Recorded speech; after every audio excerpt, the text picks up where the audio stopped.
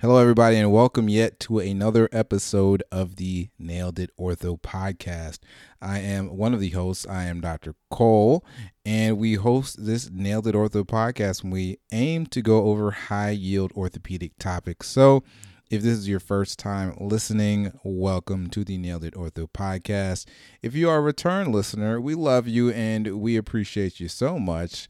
Welcome back, and we have a good episode in store for you all today. A little different episode. This is an episode talking about superior capsular reconstruction, which is an operative technique used to treat irreparable rotator cuff tears, irreparable massive rotator cuff tears. Full disclosure, for many years, until maybe a couple months ago, I always said irreparable rotator cuff tears. So if you are in the same boat as me, know that you are not alone. If you all are laughing, that is perfectly fine, but it is irreparable rotator cuff tears. And with us, we have Dr. Justin Mitchell, and he does a great job. I mean, if you guys are YouTube and you like visual cues and like seeing things, of course, again, check out the YouTube channel at Nail It Ortho for the visuals that go along with this. But, Dr. Mitchell, he did a great job. We went over, a lot of stuff. We went over the indications for this procedure, the correct patient to select to undergo this procedure, because patient selection is very key and important when considering this operation for patients with massive irreparable rotator cuff tears.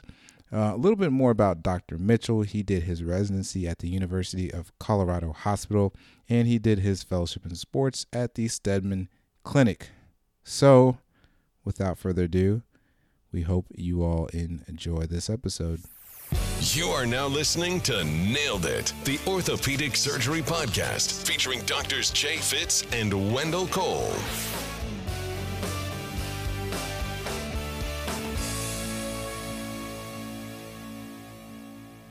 Dr. Mitchell, welcome to the Nailed It Ortho podcast. We are so happy to have you, and I'm looking forward to this talk. So welcome to the podcast. Thanks so much. Happy to be here. What you guys are doing is, I think, really awesome. And I think it opens up a lot of people's eyes to a lot of things they may not even see in some situations in residency and other areas. So this is great. Yeah, no, definitely we appreciate that. And kind of how we start off this podcast, the general flow of it was we like to ask a couple questions, get to know you, and then we'll transition into the case for the day. So first question I have is, if you could go back and give yourself some advice for when you start a residency, it could be your first year or when you're chief, what are some words of advice that you give yourself? Yeah, that's a great question. I think one of the things that I learned from a chief resident that I worked with was, if it's hard, it's probably the right thing to do. And I think that rang true for most of residency. Was if it was a hard thing, it seemed like it was more work, it seemed like it was going to take me extra time, that was probably the right thing to do. I think everybody always talks about case volume and trying to get as much out of residency as you can there. And I'm sure other people have said this, but I think clinic is probably more valuable than the OR. You learn how to evaluate patients. You learn about follow-ups. You learn what to look for post-operatively. I think I probably spent so much time focusing on the OR that you kind of neglect clinic a little bit. And I think that turns out to be extremely important. So I think a piece of advice I'd give myself is, always take the hard way if you can, because it's probably the right way, and try to focus on clinic and learn from those patients and learn from your mentors in that setting as much as you can as well. Yeah, I completely agree, especially with the clinic part, because you learn how to operate and then you're out on your own. It's like, well, how do I know what patients I need to operate on? Yeah. It's like, how do you work them up, Yeah. I used to have mentors that say you can teach anybody to operate. It's hard to teach anybody how to get to the operating room. Yeah. No, that's a good, solid piece of advice. Yep. And then another part of doing the hard route, it's kind of like goes into discipline and making sure like doing the right thing, even when other people aren't looking, it's just, I completely agree. We had a mantra that was, do it yourself, check it twice, trust no one. And I think that still rings true even now that I've been into practice for a few years. Do it yourself, check it twice, and don't trust but verify, if you will. That's a common thing used in our program too. Yeah. Next question I have is a question outside of ortho. Do you have any specific interests that you like to do that's outside of orthopedics? Yeah, I love golfing. That's like a big thing now. This is a perfect year for being a golf nut. So that was good. I did my residency and my fellowship out in Colorado. So by nature of that, I'm pretty into skiing and even snowboarding, and still do some coverage for the U.S. ski and snowboard team. So I really find that enjoyable, and I really think those are, elite athletes that sometimes get overlooked. So I really love that part of it.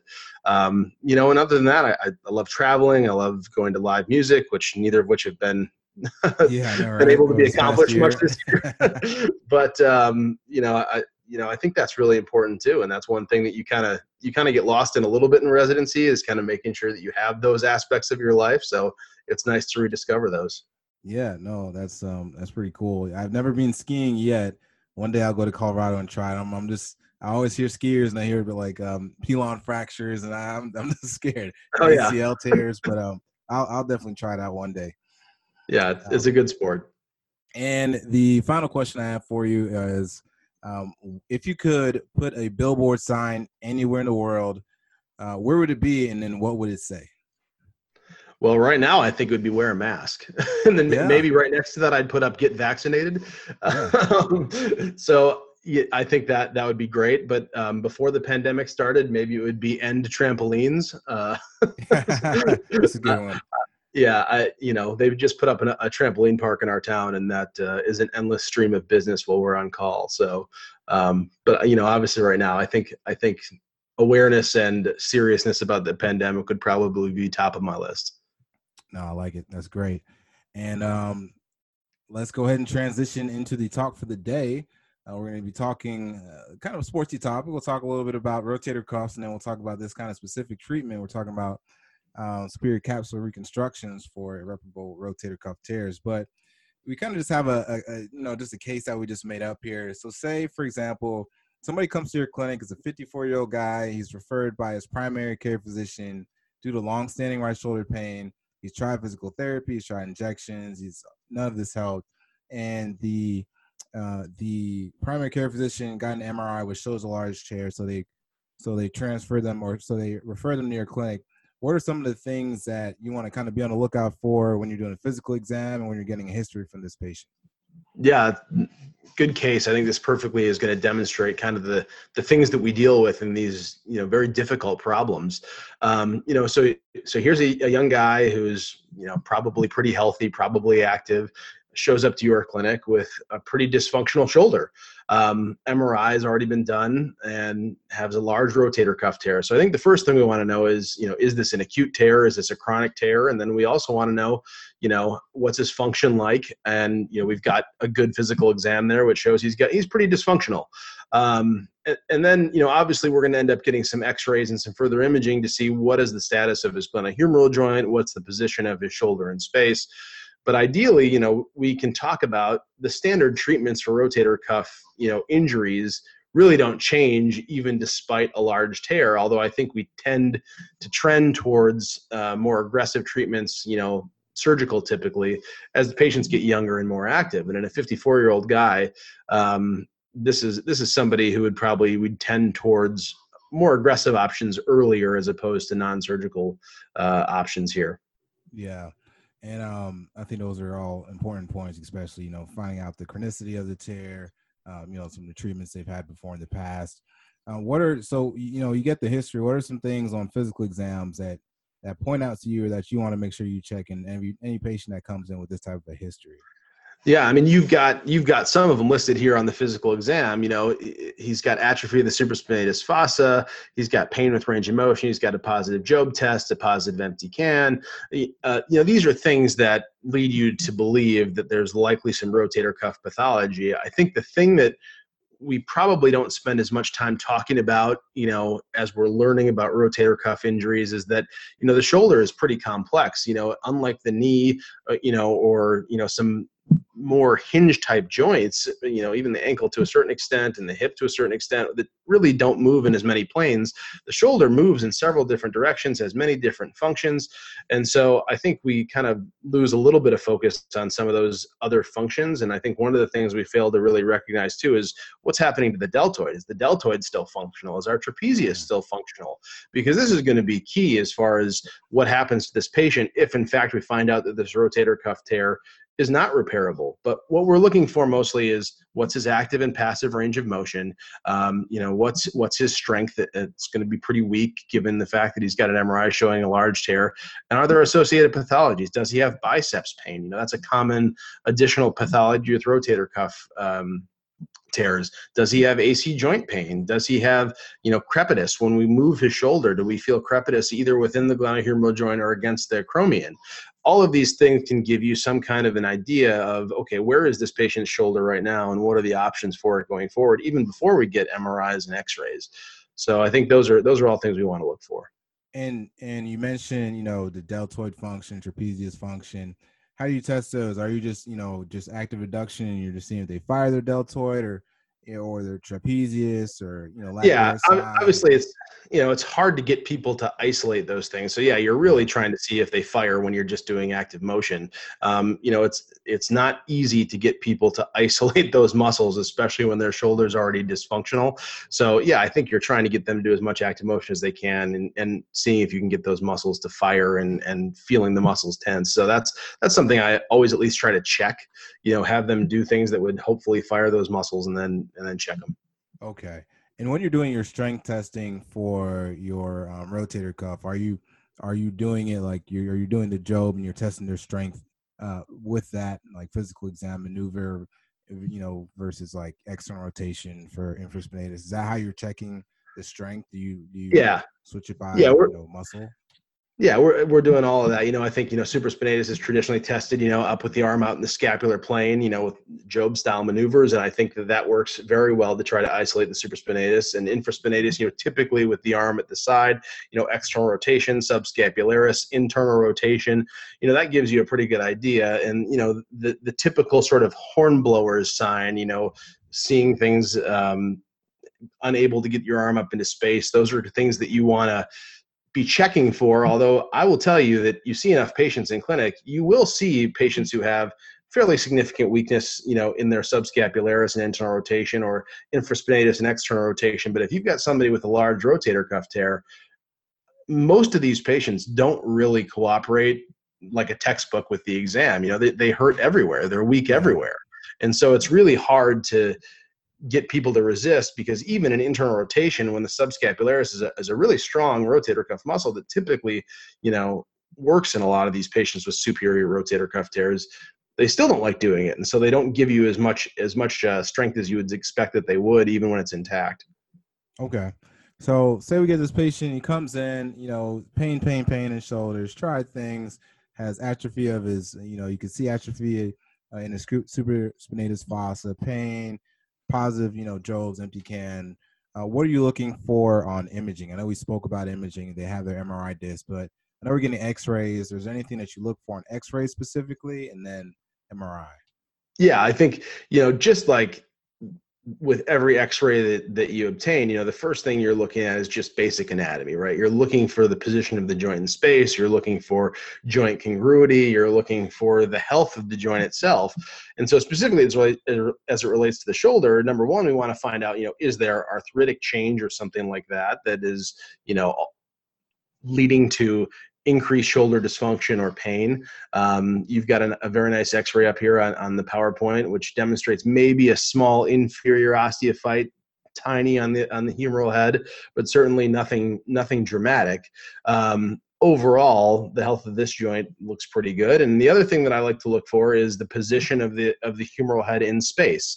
I always tell people the shoulder kind of resembles a golf ball on a golf tee, always going back to golf analogies, but we want that ball sitting on the golf tee. And if the ball is shifted off the golf tee a little bit, well, it's really hard for that ball to stay stable, especially if you've got a massive rotator cuff tear, which your MRI in this PowerPoint very nicely demonstrates.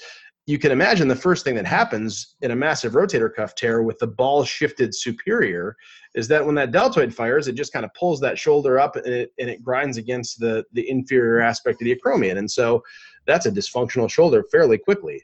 Now we look at this and basically we're looking to see, okay, the position of the ball in space, the health of the joint, and making sure that we're not missing other things. Is there AC joint arthritis? Is there, glenoid erosion? Is there deformity of the glenoid? Is there deformity of the humeral head? These are all things that we want to look at, basic stuff, that you would look for in any trauma film or any other x-ray that you're looking at. Okay. And in your go-to films, you just get a gray sheet, scap Y. Do you have your go-to standard set of shoulder x-rays that you? Yeah, I like to get a true AP. I like to get, an axillary. I do like to get a scapular Y.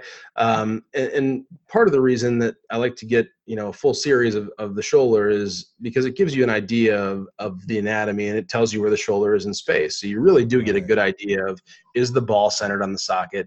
Is the ball shifted anterior, posteriorly? Sometimes these people can have chronic glenoid deformities, and you can miss arthritis if you're not getting axillary views or even scapular Y views. So I do like to get a full series to kind of get a better idea of where the shoulder is in space.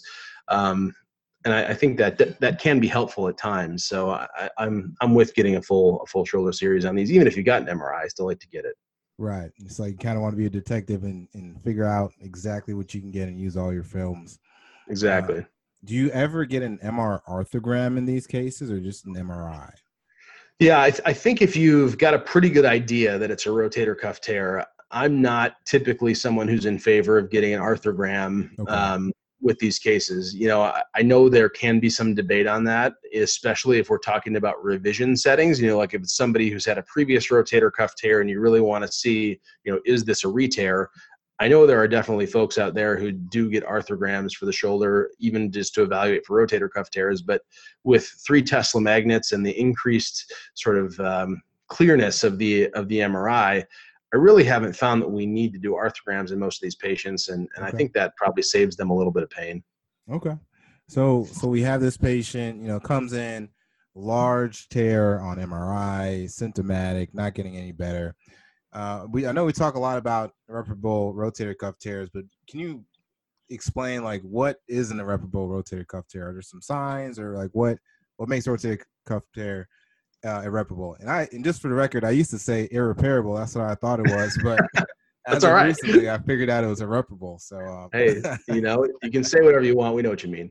I think the biggest thing here is that, as it comes to surgery, when I look at a rotator cuff tear, there are some that are clearly at risk preoperatively, and I think one of those things we talk about is the tangent sign, which is sort of fatty infiltration or fatty loss or degeneration of the supraspinatus, where if you look at a sagittal MRI view, and you can actually follow the musculature all the way back to the scapula, if you look at the supraspinatus fossa, the muscle belly should be sitting, at least above a tangent line drawn across the top of the supraspinatus fossa.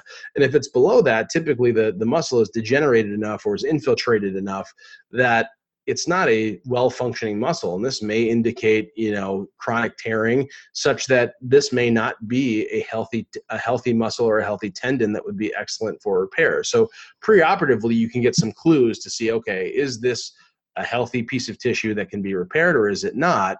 And obviously, you can also look at just what's the position of the rotator cuff in space. Some of these are retracted so medial that they're actually retracted past the glenoid. That's a really hard distance to jump to get that tendon all the way back over to the greater tuberosity. So you can get some clues preoperatively that this may not be a repairable tear. The other thing that I like to say about these, though, is that you never really know until you're in surgery, because there have been some that I made jokes. I'm like, well, I pulled that out of the lung, that you can have some that are so medial that you're like, no way. And then you yank on it and it comes right over, no problem. So you never truly know until you're in surgery. So typically if we're talking about these, which we're going to get to, you have to almost consent patients for both different types of surgeries, because you want to try to repair it if you can, but if you can't, there's other options. And I think that is actually a perfect segue into the next question is, what are the what are the treatment options? I know there are plenty of treatment options. We're going to kind of focus in on one for the day, but what are some of the other options that are out there for these irreparable rotator cuff tears? Right. And I think, this is a perfect time to talk about patient selection and, who would be a candidate for a rotator cuff repair. I think the patient that you presented, I think there would be little argument unless he had very significant arthritis. I think there would be little argument that this patient would meet criteria for a rotator cuff repair. But there are a lot of people who don't. We've done studies on this exact topic of who does well with rotator cuff repairs and who doesn't. Well, and it turns out things that you would think of are typically things that put you at risk for not doing well. Increased arthritis, increased age, rotator cuff arthropathy, where you've had chronic rotator cuff tearing and you're starting to get arthritis. I think those patients are probably more suited for arthroplasty options. And reverse arthroplasty is a really excellent procedure, and it keeps getting better as time goes on, as we understand it more and our indications get better. It's an excellent procedure for the right patient. But assuming that arthroplasty is not the answer, then I think when we look at irreparable rotator cuff tears, there's sort of a pathway that we can look at. Back as near as 2012, we really didn't have great options other than reverse arthroplasty for irreparable tears. And our options were really debride the tissue, which actually had surprisingly good outcomes. If you actually look back at the literature, isolated debridement did better than you would think. But there was also partial rotator cuff repairs. We could go in there and repair what we could, try to put some things back as well as we can.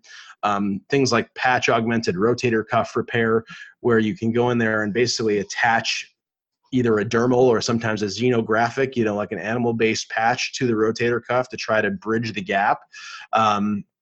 Doing tendon transfers, especially in younger patients. And then more recently, in 2012, Tiro Mahata in Japan sort of had a problem that he was seeing difficulty with patients who had these irreparable tears, and some of them met criteria for reverse arthroplasty, but actually up until recently, reverse arthroplasty wasn't available in Japan. And so he sort of developed this idea of the superior capsule reconstruction, which is an anatomic reconstruction of the superior capsule of the shoulder. So it's not a well-discussed structure. I think now it's becoming more well-discussed, and it's board eligible now. I think it's been out enough. So you might see some questions on these things on in-trainings or board exams. But it is a separate and distinct structure from the rotator cuff, and reconstruction of this seems to stabilize the shoulder to such an extent that we can restore the fulcrum of the shoulder so you can get your shoulder up into space even without a functioning rotator cuff. So, as before, we only had debridements or partial repairs or more extensive surgeries like tendon transfers or even reverse arthroplasty. Now we've got sort of this in-between option of a superior capsule reconstruction, which could be kind of a game changer for some of these younger active patients who aren't great candidates for reverse arthroplasty. Yeah. And I think that was a great explanation. And he's talking about the different options for these irreparable rotator cuff tears. And I know for at least for this talk, we're going to kind of focus in and talk a little bit more about the superior capsule reconstruction. So, given all these different options, how do you know, this is an indication, that this patient should probably be a good candidate for a superior capsule reconstruction? Are there indications for this, or I know you talk about patient selection a lot. What patients are we selecting to undergo this procedure? Yeah, so let's jump to the OR. Let's assume that we have indicated a patient for either a rotator cuff repair or a superior capsule reconstruction, which is something that we have to consent them for preoperatively. But in surgery, there are definitely things that you see sometimes that you don't expect, and there are other times where things look better. Like I talked about, being able to repair a tear that you thought you may not be able to repair, or you get in there and it's not repairable and you think that you thought you might be able to. So these are conversations you have to have preoperatively and say, hey, listen, if we find these things, these are our pathways. So I think there's been enough studies done now that we've got a pretty decent idea of sort of, quote, the right patient, end quote. We're still refining that, but we've got a decent idea of who is a good patient. So it's a patient with a symptomatic, large, and irreparable rotator cuff tear on arthroscopy. We can't repair it. We can't get it back. And even a partial repair doesn't seem like it's likely possible. The best indications seem to be patients with either isolated supraspinatus or supraspinatus and partial infraspinatus tears that are irreparable. And what we figured out over time is that they need to have an intact or repairable subscap. So we can't just do this and hope that the subscap does okay. We have to have a good functioning subscapularis tendon, because otherwise it's easy for that shoulder to kind of escape out the front or even do some anterosuperior escape, and that's not a well-functioning shoulder. So we need to have that intact. And then I alluded to this earlier, but we also need to make sure that the deltoid and the trapezius are working, and we really want to try to minimize the arthritis here. We want to try to minimize the amount of arthritis patients have, and there's different classification systems, but ideally we have a patient with really no or limited osteophyte formation, and we have a patient with a reasonably well-centered ball on the socket. If we have those two things and every other criteria is met, I think that's a good patient for a superior capsular reconstruction. I should probably note that this should be for the physiologically young patient, I think. I think you can get some debate on that, but I think if we're talking about patients who are older and less active, I think those patients are the ones that still are great candidates for arthroplasty. Yeah, those would be the ones that maybe, get a reverse shoulder, I guess, depending on, their function of their, rotator cuff and deltoid. But those would be the patients that may benefit from arthroplasty. Yep. So speaking about the superior capsule, can you kind of just talk a little bit about the anatomy of the superior capsule? What makes it important and like its function? Because I know it hasn't been something that has been spoken about a lot per se, even though a lot of people know it's there. Yeah, I think this is something when I first heard about this, I was kind of like, come on, you hear this and you're like, no way, this is not like something that really works or is a real true functional piece of the shoulder. Yeah. But you can see in anatomy dissections that there is a true separate capsule that is separate from the rotator cuff. You can remove the rotator cuff, and there is a superior capsule, which is sort of a static stabilizer of the glenohumeral joint. They have done some cadaveric demonstrations where they show that the shoulder stays relatively stable within the glenohumeral joint with the superior capsule intact. And as they release the superior capsule, you can see both superior and inferior translation. So there is definitely a stabilizing function to this structure. It is a real structure. It's an anatomically identifiable structure, which I wasn't so sure when I first started learning about this, but it's there, and it does have a function, and it attaches around the shoulder joint just like you would expect to the area of the greater tuberosity, and then medial on the glenoid, and it's real. Yeah. How many times do you do this a year? Just curious, is this something you do often, or something you do just a couple times a year, or like it has to be the right patient? Like, how often do you do this? Yeah, great question. This is one of those things where they seem to come in waves, just like anything else. I seem to do a couple in a row when I do them, and then you go a couple months without seeing one that would be indicated for this. I would say it's on the order probably of about 10 a year. I would say it's about one a month, but maybe not quite that frequent. And I think that's probably even a lot for most people, although there are some people who are really aggressive with utilizing this tool, and they do many more than that a year. But I think maybe it's one a month, probably a little less. Okay.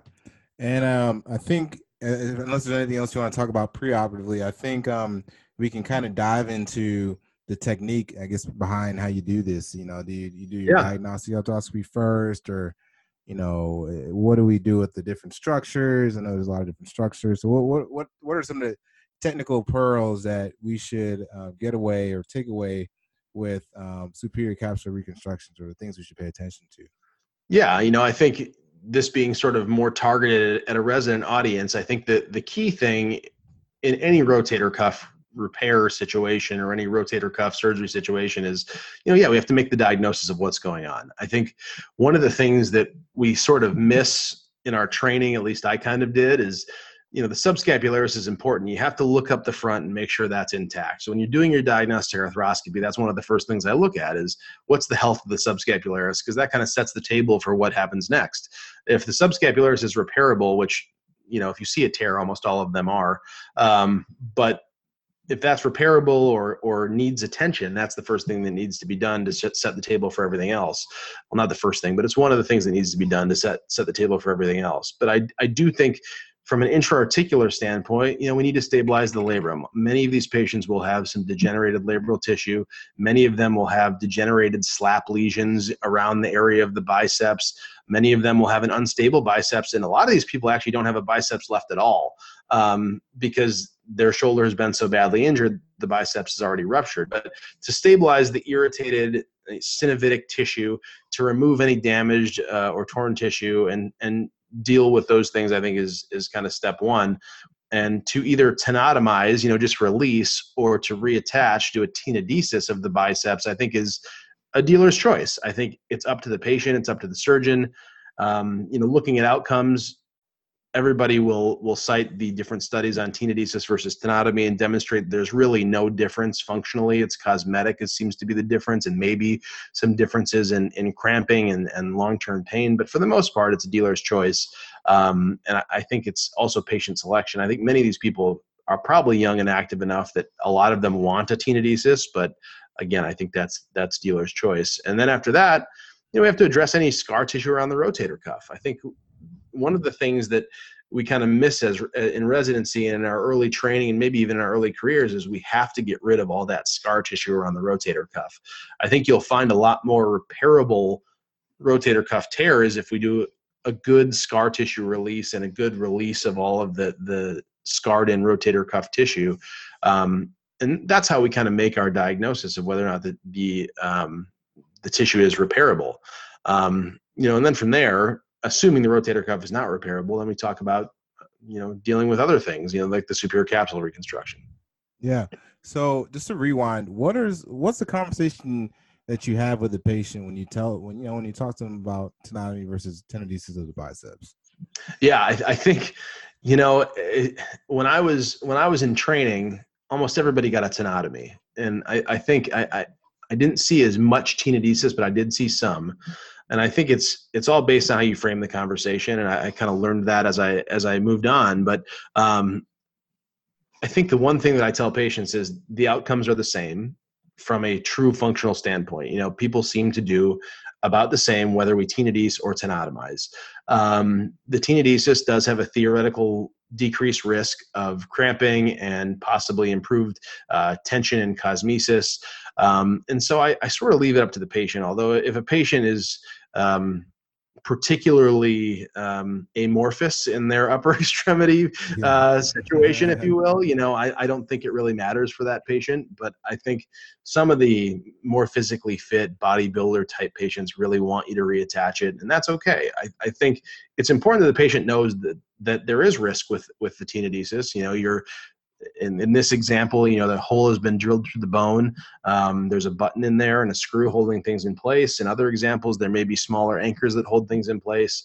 And I think it's really up to the patient to understand that there are risks for the tenodesis, but there are cosmetic risks, I guess, with tenotomy. And from my standpoint, I truly let the patient decide what they think is best for them, because for me, it's little difference as far as the outcome. Okay. So for the biceps, dealer's choice. And for the labrum, I think you were saying that for these, you typically will at least debride and get back and fix the labrum. Yeah, so I think the biggest thing with the labrum is to try to stabilize it. There is some discussion about, do we need the superior labrum and a superior capsule reconstruction? And my general consensus on that is I like to leave it because I do think it can help a little bit with superior translation. There are some people who take it. I don't have any serious argument against that's bad or anything. But if you look at the labrum on the left on your slide here, that's a nice labrum that looks like it will still function reasonably. Now the labrum on the right, maybe not so much. That's one that you probably debride a little bit and try to stabilize. And if you need to remove it because it's really ratty, then that's okay. I'm not, in this situation where we're going to end up attaching anchors to the top of the glenoid, so we're not so worried about the labrum, but I have a tendency to leave it if it's reasonable to leave. Okay. And another question I had is just kind of reading up on it. It looked like, the original or, beforehand, when people used to do this procedure, they used to use a fasciolata autograft. But a lot of stuff that I'm seeing now is talking about allograft, a synthetic allograft that you use during this Yeah. procedure. Is there a difference between them? Is one better than the other? Is there Dornsight morbidity, or what's the, I guess, the pluses and minuses for both? Sure. Yeah, I think originally, when Mahata developed this technique, allograft tissue really wasn't available to him in Japan. So he was using fasciolata autograft, which he could then kind of fold over and make into a relatively thick graft. And so I think, if you look at his studies, his patients have good outcomes. He has very, very nice results with this procedure. So I think the autograft is an excellent option. I think the challenges is something you mentioned is, donor site morbidity, and it's harder to make a reproducible graft. I think if you're using, fasciolata, I think sometimes that can be really nice stout tissue in some patients, and other patients, especially as you get, into your later 60s, maybe it may not be as quite stout of tissue, and it may not work quite as well. So in the US, the tendency has been to use synthetic allograft. It's been to use a dermal allograft, which is typically 3 millimeters in thickness. Okay. I think the early failures with allograft, or the early sort of concerns about allograft, was when we were using a smaller thickness, a 1 millimeter graft, and that had a reasonably high failure rate in the studies that we have. So transitioning to the 3 millimeter thicker graft seems to more readily approximate probably what Mahata is doing, and I think works better. I don't think the studies show it works better. Okay. So say we have our guy here. This is throwing the fact that maybe now he's a bodybuilder. So we'll say he's a bodybuilder. We decided to do some biceps. We debride the labrum, and we're going to go with an allograft. When it goes to the technical part aspect of preparing the glenoid, what do you do with that? How many pins do you use, or is there a position that you need to put the pins in? Are there screws? What's the technique behind the glenoid? Yeah. So the idea here is, we want to reestablish that superior capsule now. So we've determined at this point that the rotator cuff is not repairable. We've done our releases. We've done everything else just like you talked about. And we've gotten to a point where we say, okay, we can't fix this rotator cuff.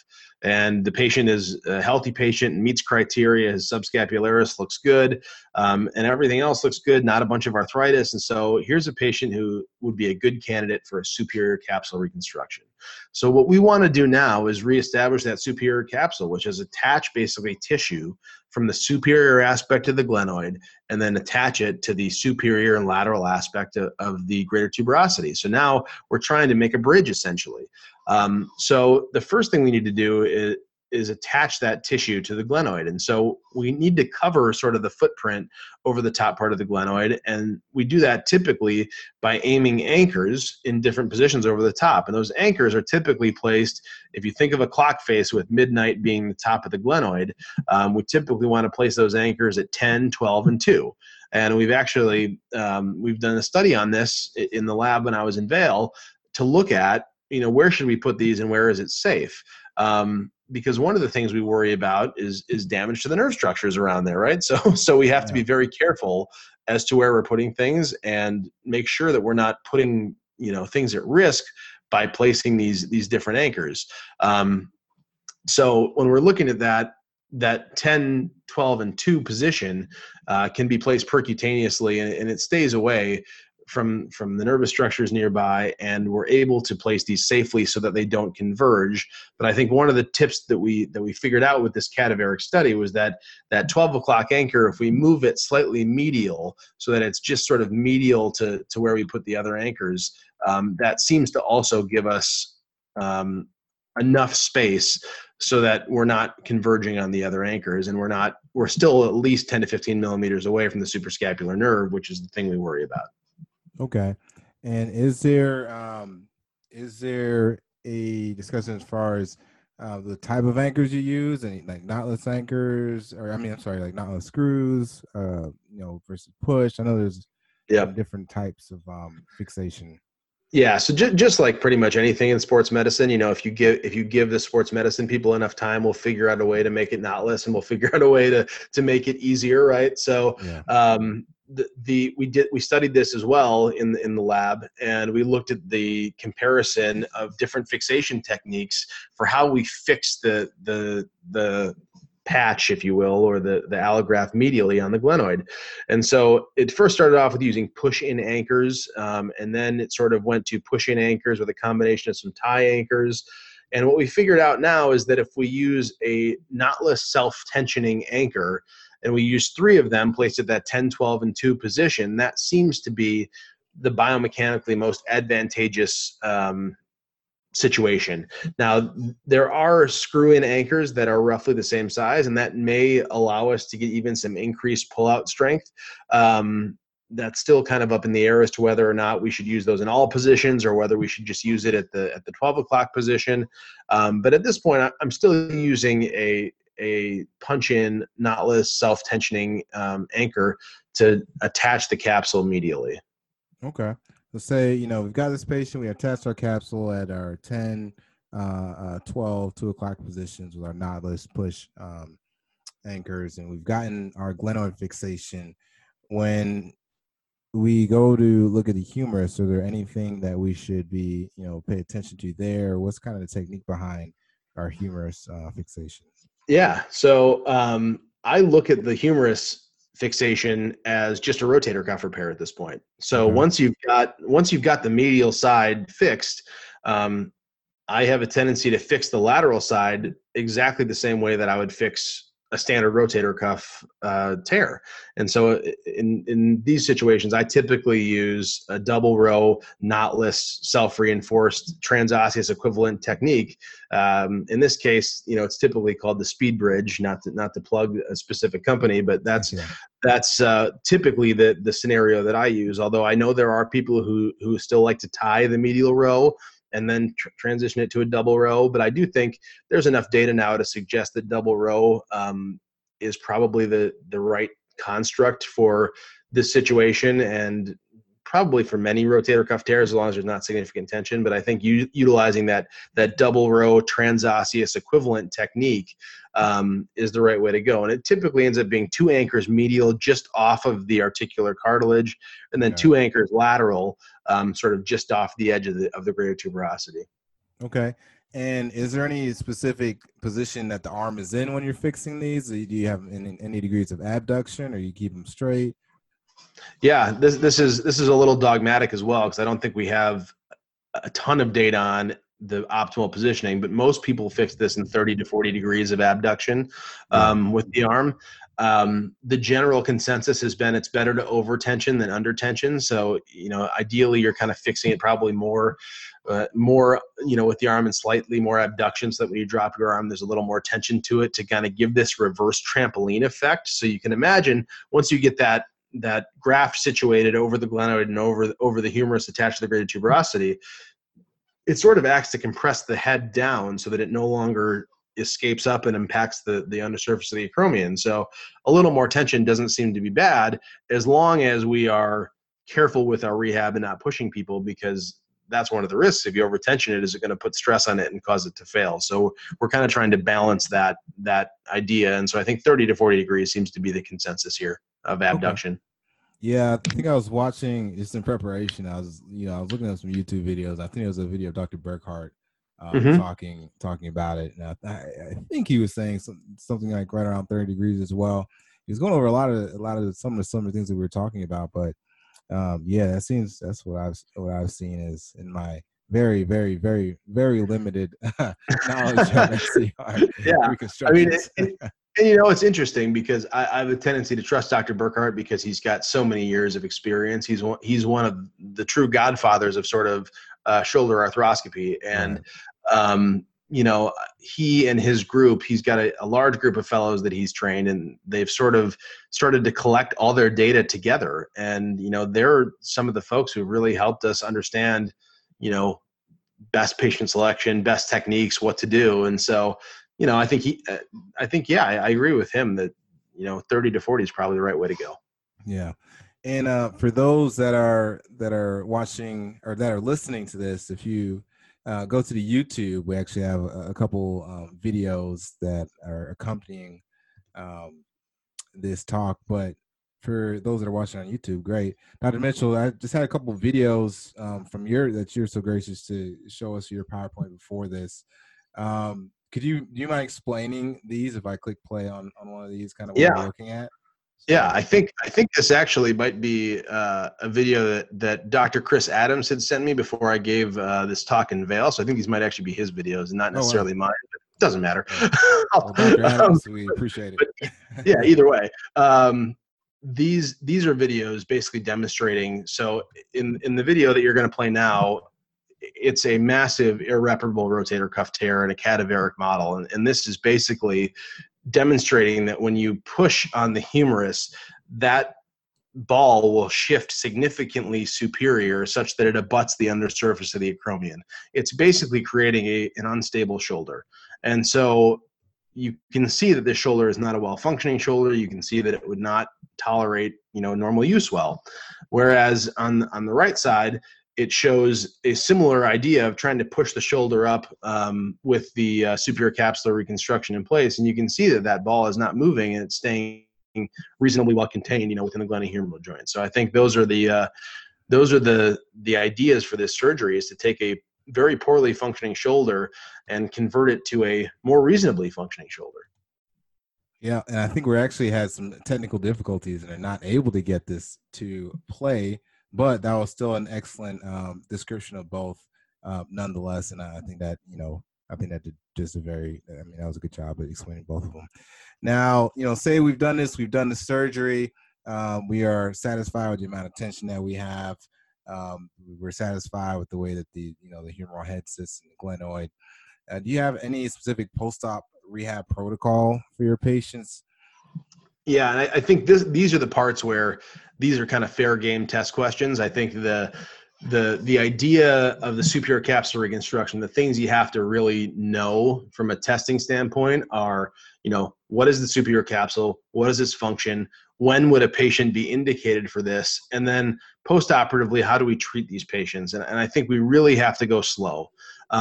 This is really not your standard rotator cuff. And the more and more data we get, the more we understand that we have to really slow these patients down. And this is sort of directed by some animal studies that kind of show that over time, at time 0, the graft is basically a dermal sponge. And then by 3 months, we get to a point where the graft is completely disorganized. If you think about things you learned about ACL healing, for example, you don't let a patient go back to play at 3 months just because they feel good. You'll see in clinic a lot of patients after an ACL that feel good. Well, you'll see the similar thing with superior capsular reconstructions. These patients do surprisingly well, and they do surprisingly well surprisingly quickly. So you really have to hold them back a little bit and kind of say, hey, listen, we really need to hold you back. We don't really want to do, a lot of increased activity, lifting, pushing, pulling, and we really have to hold them back almost until 6 months before they can do a lot of stuff to get that graft healed. So we go slow. It's 6 to 8 weeks in a sling, starting with just passive range of motion, then transitioning to more active range of motion. And really, I hold off on actual strengthening until at least 3 months after surgery. And some people are even more aggressive than that, or should say more conservative than that. But these are people we have to go slow with, because if we don't go slow, the chances of failure are increased, it seems. Okay. And I know you kind of just touched on it a little bit. You said the graft kind of, and if you look at it over a certain period of time, you don't want the graft to fail, and that's why you have your rehabilitation protocol. What do you do when the graft does fail? Do you go back and do a revision, reconstruction? Do you reconstruct it again? Do you transition to a reverse? Is there anything that you have at that point? Just one. Yeah, first I cry. Cry some tears. Yeah, and then after I'm done crying and swearing and doing all kinds of tantrums, then that's a great question. We have to think about what to do, and I think we have to figure out, why did it fail? So did it fail because there was a trauma? In which case we might have a chance to redo this, and it was just a freak thing. Did it fail because the patient was non-compliant, in which case probably not a great idea to do a secondary surgery. Did it fail because of some other thing that we missed? Did the patient have a subscapularis tear that we missed? Did the patient have significant infraspinatus or teres minor injury that we missed? Was there more arthritis than we thought there was? And we find out that the patient's shoulder is just starting to wear away. So I think we have to figure out first, why did it fail? And when we look at these failures, they seem to fail more significantly on the glenoid side.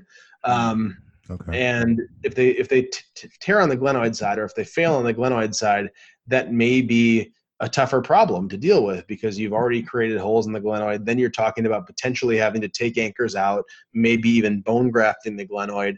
And at that point, we may be looking at, reverse options, or even maybe some tendon transfer options, or isolated debridement and sort of live with it options. And so I think it is a little bit patient selective on that side of it. What can the patient tolerate? What are you willing to proceed with them? But I think that failures in these situations are tough, and most of the time the answer is a reverse arthroplasty, at least from the ones that I have seen and dealt with. Okay. Well, Dr. Mitchell, I think this was really good. I think we definitely, it was really informative. Spoke a lot about what patients that would be good candidates for a superior capsular reconstruction, some technical pearls, even the things to look for on history and physical exam findings. Is there anything else that before we wrap up here, that you think that people listening should take home with? No, I think this is one of those things that it pays probably to take 5 to 10 minutes just to read a little bit about it, to learn about it. I think this is one of those things that you may not see a lot in residency. If you end up doing a sports medicine fellowship, you'll probably see it. But, if you end up going into a different situation where you're not doing sports medicine, this is not something you're going to see a lot, but it's probably something to just be generally aware of. I think it is probably starting to be fair game for tests and OITEs and all that stuff. So I think it's worth spending, 5 to 10 minutes to learn a little bit more about it. But I really appreciate the opportunity to talk about it and hopefully help introduce it to some folks and maybe give a little bit more detail for others. Yeah. And no, we appreciate you coming on the podcast. And we always like to, at the end of our talks, give our listeners, any way to reach out to you if they want to, whether it's maybe social media or email, or, if they have any questions, or if you want them to. Yeah, no, I'm happy to talk with anybody. I just this year have kind of discovered social media. I've had accounts, but I really haven't used them. Mm-hmm. So on Twitter, I'm Justin J. Mitchell. On Instagram, I'm Dr. Justin Mitchell. And then my email is just justinjmitchell@gmail.com. So if you want to get in touch with me that way, I'm happy to talk to anybody or answer questions, whether it's about this or just things in general. I end up talking to a lot of folks just kind of about sports medicine fellowship matches or residency matches and those kind of things. And I like doing that. I work at sort of a pseudo academic institution where I have, interns and transitional year folks, but I don't spend a ton of time with ortho residents. So I certainly don't mind helping, because it kind of gets me that fix too. Oh, perfect. Well, Dr. Mitchell, thank you so much for coming on. And for those listening, thank you all for listening. Again, we hope you subscribe, rate, please leave a review. Tell us how much you love us or hate us, one of the two. And until next time.